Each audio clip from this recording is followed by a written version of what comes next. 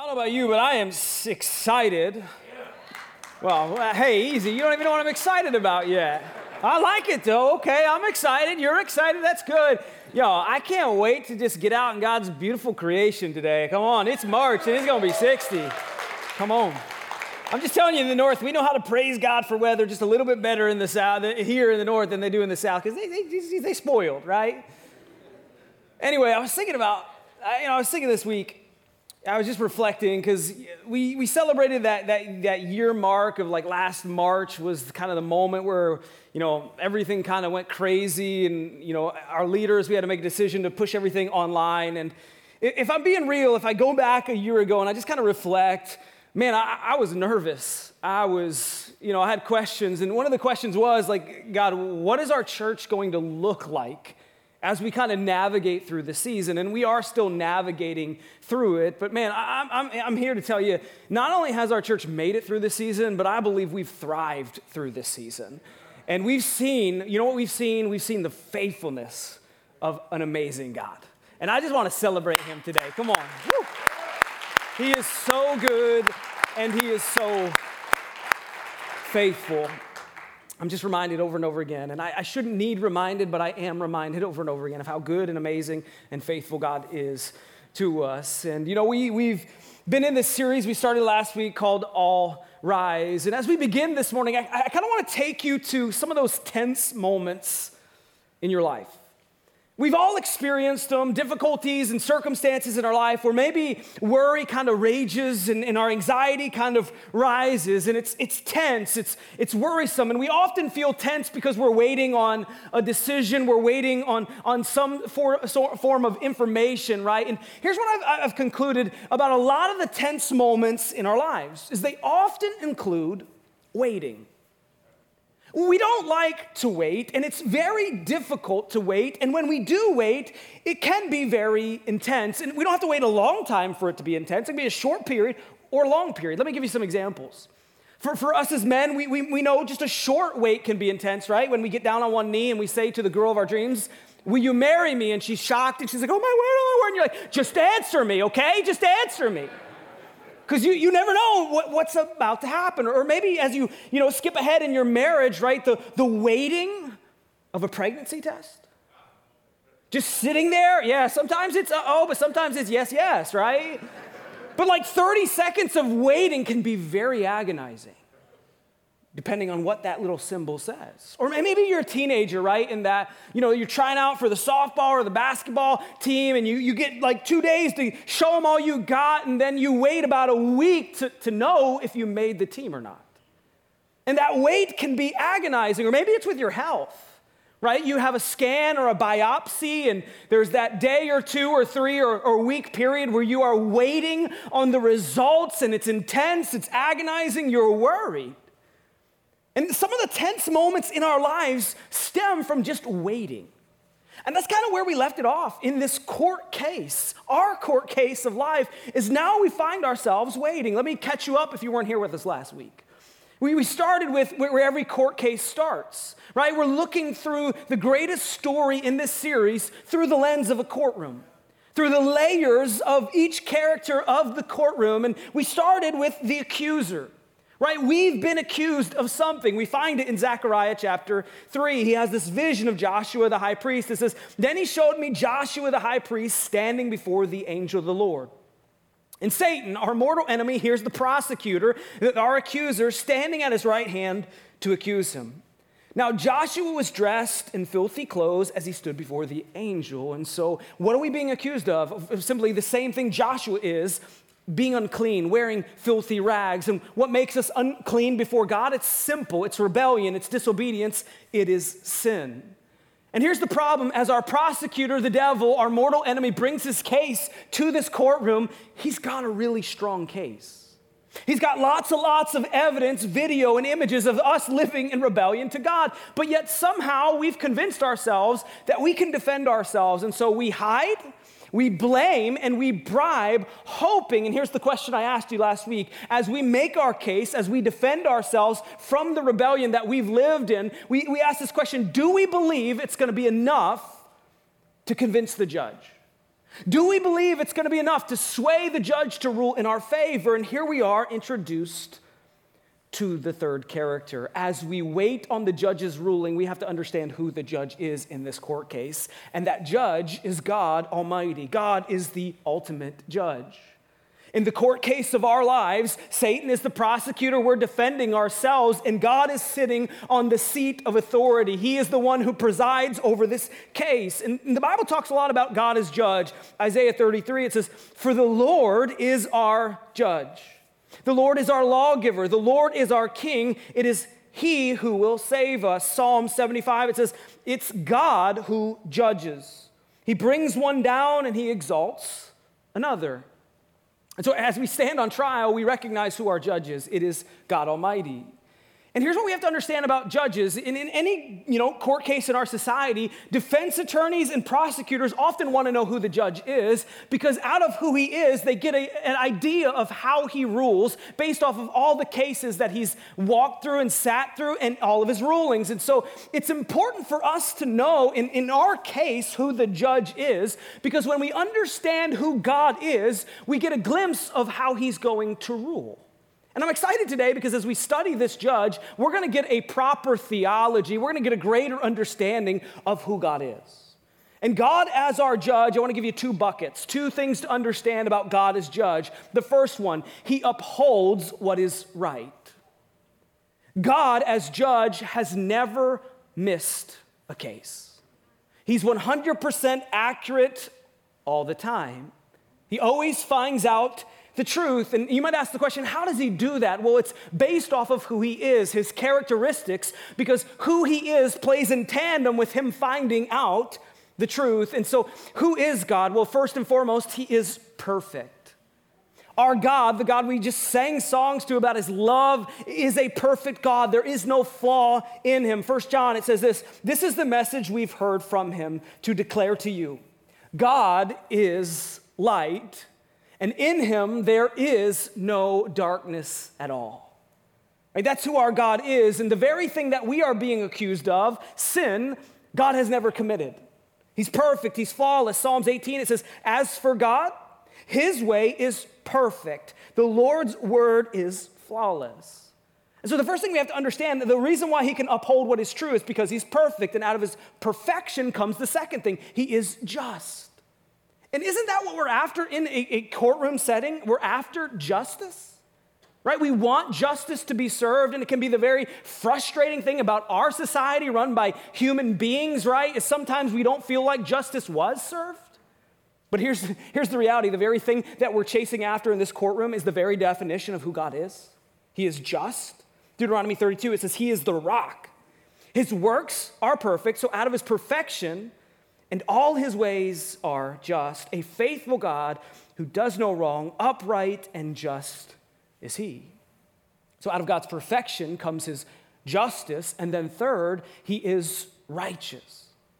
And what you notice is as you read scriptures, a lot of times when it's describing God, when it's giving you an accurate theology of who God is, they'll use words like righteousness and perfection and holy interchangeably, because these things about God, his characteristics, work in tandem with him knowing and understanding and getting at the truth. He is righteous. Psalm 7:11 says it beautifully. It says, God is a righteous judge. It's hard to argue with that, right? It's pretty much clear as day. God is a righteous judge. Psalms 50, it says, and the heavens proclaim his righteousness, for he is a God of justice. And so the first thing we have to understand about God as judge is that he never always gets it right. He always gets the truth. He upholds what is right. But second bucket, so he always gets the case right, but second bucket, he can't be swayed. So you cannot convince God as judge to rule in your favor by a certain means necessary, right? You can't change God because he's unchangeable. He can't be swayed. And out of this bucket, we see three things about God. The first one, he shows no bias. I love this about God, that it doesn't matter who you are. It doesn't matter your background, your race, your ethnicity. It doesn't matter if you're rich or you're poor, you have a lot or you don't. God doesn't care because he treats everybody the same. 1 Peter 1, it says, since you call on a Father who judges each person's work impartially. God judges without partiality because he has no bias towards anybody. Out of that, secondly, we see he can't be bought. Right? You can't bribe God, even though that was part of our defense, to somehow, convince God with good deeds that we would be acceptable to him, that we weren't guilty, right? You can't buy God. And this is different than our court system today because, hey, if you're rich enough and powerful enough, it doesn't matter what you do, as long as you write a big enough check, you'll be able to go free, not with God. God cannot be bought. Deuteronomy 10, it says, "For the Lord your God is a God of gods and a Lord of lords. The great God, mighty and awesome, who shows no partiality, who has no biases, and because of that, he accepts no bribes." So God can't be bought, he has no biases. And third, maybe the most scary thing in this court case is he knows everything. There is no evidence that's going to be introduced in this court case of our lives that God hasn't seen or known. Even the evidence that is left out of this court case, God knows. Look at Hebrews chapter 4. It says, "Nothing in all creation is hidden from God's sight." I don't know about you, that terrifies me. God sees everything. Everything is uncovered and laid bare before the eyes of him who we must give an account. And so that is the judge presiding over this case. He never gets it wrong, and he can't be bought or swayed. And so here's what you have to understand about God as judge is the innocent go free and the guilty never do. So if you are walking into this court case and you are innocent, you are celebrating the fact that God is your judge because you know what it means for your life. Justice will be served. If you are innocent, you're like, yes, I have God and he's going to let me go free. I have a future. But if you are guilty, God is the last judge that you want. God is the last judge you want because you know in your guilt he will find out. He knows. The guilty never go free with God. And so as we look at our court case, the prosecutor brings all of his evidence that proves our guilt. We make our lousy defense. Here's the problem. If we're being real, God is not the judge we were hoping for. Right? We're standing there guilty as we are, and we were hoping that we could find some judge that somehow we could convince to rule in our favor, but then we see God and we gulp in our throats because we know exactly who he is and how he rules based off of who he is. He's the last judge that we would want. And here comes that tense moment, right? We make our case, we defend ourselves, and then what do we have to do? We have to wait. And wait. And wait. And what are we waiting on? We are waiting on the judge, God himself, to make his ruling. And we have to recognize that in this waiting period, in this tense moment, we know the judge is either going to say guilty or not guilty. And the ramifications of both of those things are severe. Because if God says not guilty, sweet, we have a future. We get to go free. We get to live and enjoy all the freedoms that we once had. But if he says guilty, it changes everything. If he says guilty, it means bondage, it means suffering, it means consequences. So put yourself in that scene. You are on trial and you are tensely waiting for the judge to walk in and declare his verdict. It's agonizing until he walks into the courtroom. And we all rise in his presence, and then the judge declares the verdict. He says the verdict is guilty. Guilty. That stings, right? But deep down, we know it's true. The evidence was clear. We are guilty of rebellion. We are guilty of sin. In fact, the Apostle Paul makes it so clear in the Bible. Romans 3 says, well then, what should we conclude? That we Jews are better than others?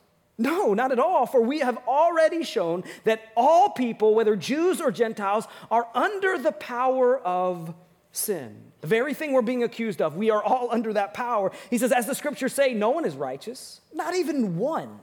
No one is truly wise. No one is seeking God. All have turned away. All have become useless. No one does good, not a single one. And so what the Apostle Paul clearly says is God's verdict is 100% accurate. We knew that because of who he was. He never misses a case. And so here we are, here we stand, guilty. Just imagine that for a second. The judge says you are guilty. And guilty, those words hit home, but we know what comes next, right? In any court case, once the verdict is cast out, once we recognize we're guilty, now we have to face sentencing. Out of our guilt, now we have to deal with the ramifications and the consequences of our guilt. And so now God, as judge, has to pour out his wrath, and he has to pour out his judgment in the sentencing on our lives because of our guilt. And we see the sentencing of our guilt way back where we saw our defense, Genesis chapter 3. Remember Genesis chapter 3? God created a perfect world where Adam and Eve lived in it, they dwelt in it, and they enjoyed the presence of God until they broke the only rule that God gave them. They disobeyed, they rebelled against God, and everything changed. And because of it, they hid from God, they blamed God, and over the course of the history of the Bible, we try to bribe God with good deeds, and it doesn't work. And so now Adam and Eve are in the Garden of Eden, and they have to face God, they have to look him square in the face and deal with the ramifications of their choice, their guilt, and so do we. And we see the first part of the sentencings of our guilt is pain in this world. The first agonizing reality that we have to face because of our sin and because of our guilt is pain will be a part of the world we live in. Now, let me ask you a question. You can show me your hands online. You can throw me a hand emoji if you've experienced this. How many of you have experienced pain in this world? Interesting. 100% of us, right? Right? We all navigate painful moments, painful circumstances, conflict, right? Pain is inevitable in this life, but we never connect the dots to why that is. The reason why pain exists in our society and in our culture and in our world is a direct correlation to our guilt. Because we stand before a holy God guilty, we experience pain. Do you realize God didn't design it that way? Do you realize that was not God's original plan for us? Adam and Eve lived in a pain-free world and in a pain-free garden. And yet their choice changed everything, and it brought pain into our world. Genesis 3, we see this. It says, to the woman, he said, I will make your pains in childbearing very severe. With painful labor, you will give birth to children. To Adam, he said, because you listened to your wife and ate fruit from the tree about which I commanded you, you must not eat from it. Cursed is the ground because of you. Through painful toil, you will eat from it all the days of your life. And so here God says, hey, part of your sentence of your guilt is going to be pain. You're going to have to deal with it, navigate it. And he gives two examples of this. The first one, ladies, have you ever wondered why birthing a child is a painful experience? It's a direct correlation to our guilt. And I have seen this with my own eyes, watching my two girls be born, right? And I'll just make it clear, I don't get the experience, but I was there for it, okay? And I know my role. Like, I walked into that hospital like, epidural, get her an epidural, right? Like, she needs an epidural. I know my role. I'm good at it. And why do I have to go in the hospital screaming that? Because my wife is in pain. Because birthing a child, it's a great experience. It's the product of it is amazing, but it's a painful experience. And kudos to all you ladies, like, okay? Those are the days where I'm like, thank God I'm a man, hallelujah. And all the men said, amen, okay? But that is a direct correlation to our guilt as we stand before God. Think about work, right? Okay, men and women go to work, and we wish when we showed up to work, it was just always good, right? Never stressful. It was like, I love my job, I love my boss, but that's not reality, is it? Maybe a couple days, but most of us on Monday, we're like, God, do I have to go to that place? I hate my boss, I hate my coworkers, I don't even like what I do, God. Why is that? Why do we feel that way so many times? Because we're guilty. We're guilty of sin and rebellion to God, and that's part of the sentencing that we have to deal with every single day. Pain in this world, conflict, and out of that pain flows the second part of our sentencing, death. We all die, right? And even if you feel invincible at times, all it takes is a simple circumstance, a car accident, a diagnosis to change your mind and your way of thinking, that we all have an expiration date. Again, God didn't design it that way. God made our bodies to actually be eternal, but because of sin, now we die. Right? No one argues that, but we don't correlate it to sin. It's just normal, right? It's just what we do. Look at Genesis chapter 3. It says, by the sweat of your brow, you will eat your food until you return to the ground. Since from it you were taken, from dust you are, and from dust you will return. Simple translation, you are going to die. There's going to be an expiration to all of our lives because of our guilt. Romans 6:23, it says, for the wages, the repercussions, the consequences of sin, of our guilt, of our disobedience, and rebellion to God is death. It's death. And Adam and Eve got a harsh reality when they left the Garden of Eden, because a couple chapters later in Genesis, guess what Adam and Eve do? They have two sons, Cain and Abel. And guess what one does to the other? He kills them. He takes his life, and here they get a good glimpse of their consequences and their guilt looking at them as they mourn the loss of their son because their other son killed them. Because death exists now, even though God didn't design it that way. And that would be enough, right? Like, whoa, that seems like a pretty harsh, sentencing, God. That's enough. And right, oftentimes we think pain and death are the worst parts of the sentencing, but it's not even close to the worst part. The worst part is a broken relationship with God. Right? I think we have to come back to this as Christians to understand, hey, I can navigate pain, I can deal with death, I cannot deal without not being close to God. We don't look at it that way. We mourn pain more than we mourn the broken relationship with God. But the reality is, the worst part about our guilt is it shattered and it broke our relationship with God. It put a barrier there in between us and God. Think about Adam and Eve for a second. They, in the Garden of Eden, hung out with God. They laughed with him. They joked with him. Can you imagine how amazing that would be? And then all of a sudden, because of their rebellion, because of their guilt, now they're hiding and blaming the very God that they dwelt with, they hung out with.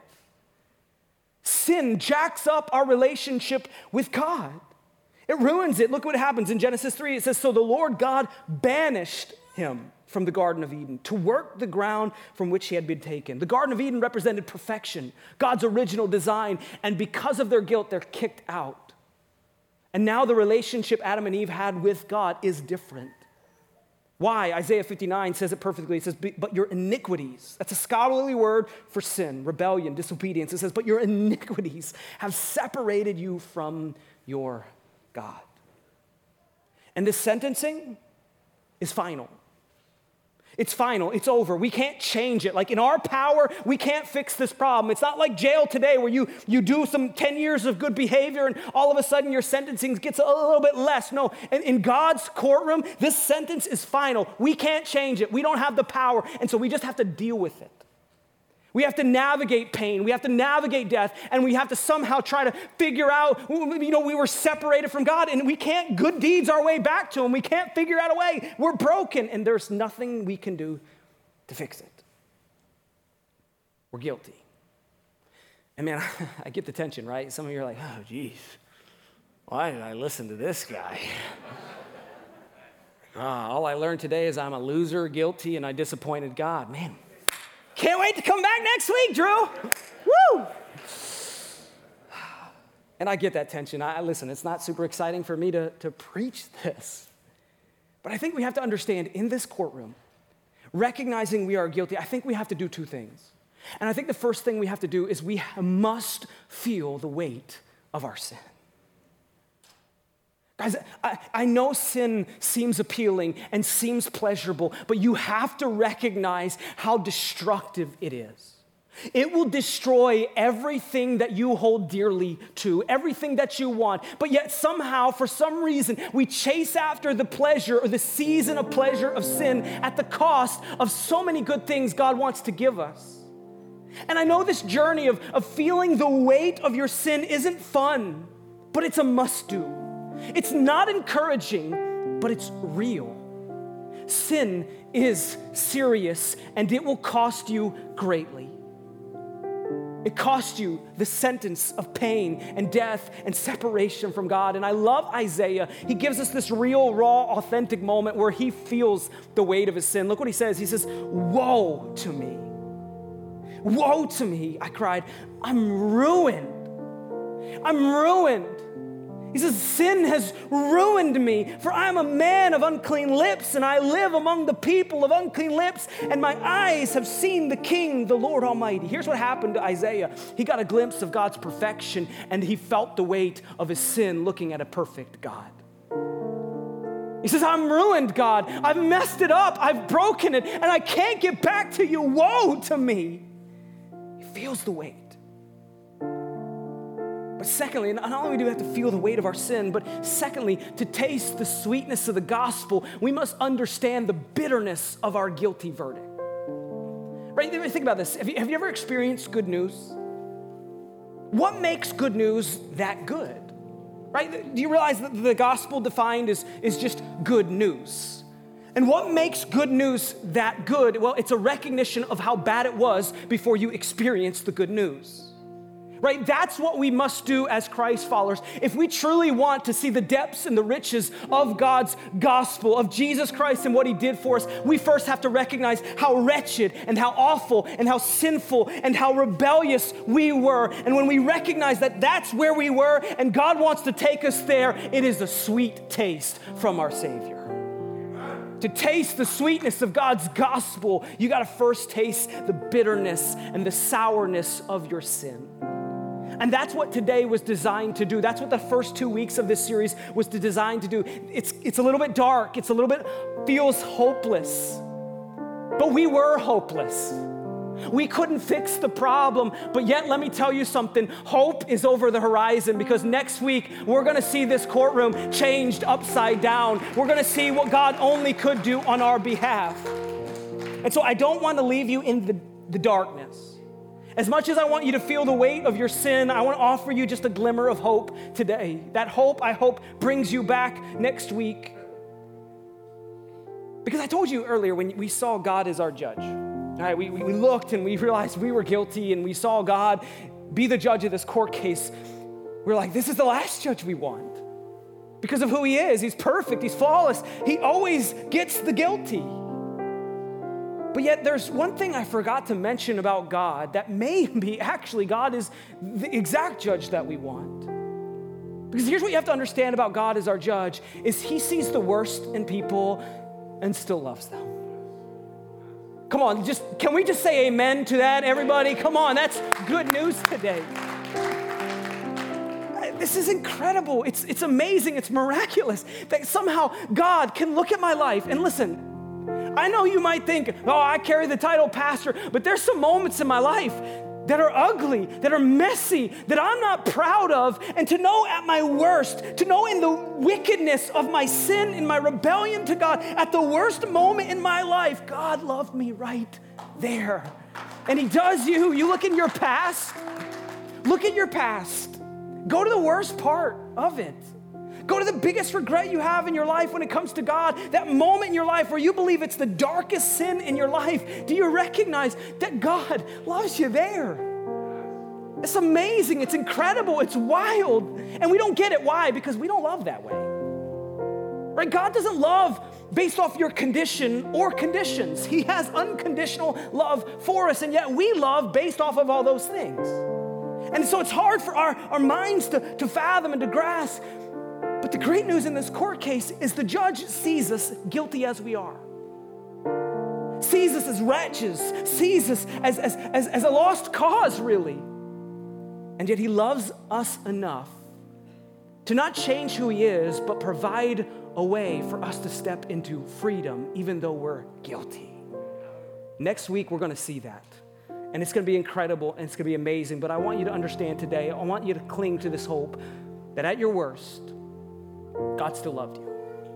And if you don't believe me, take his word for it.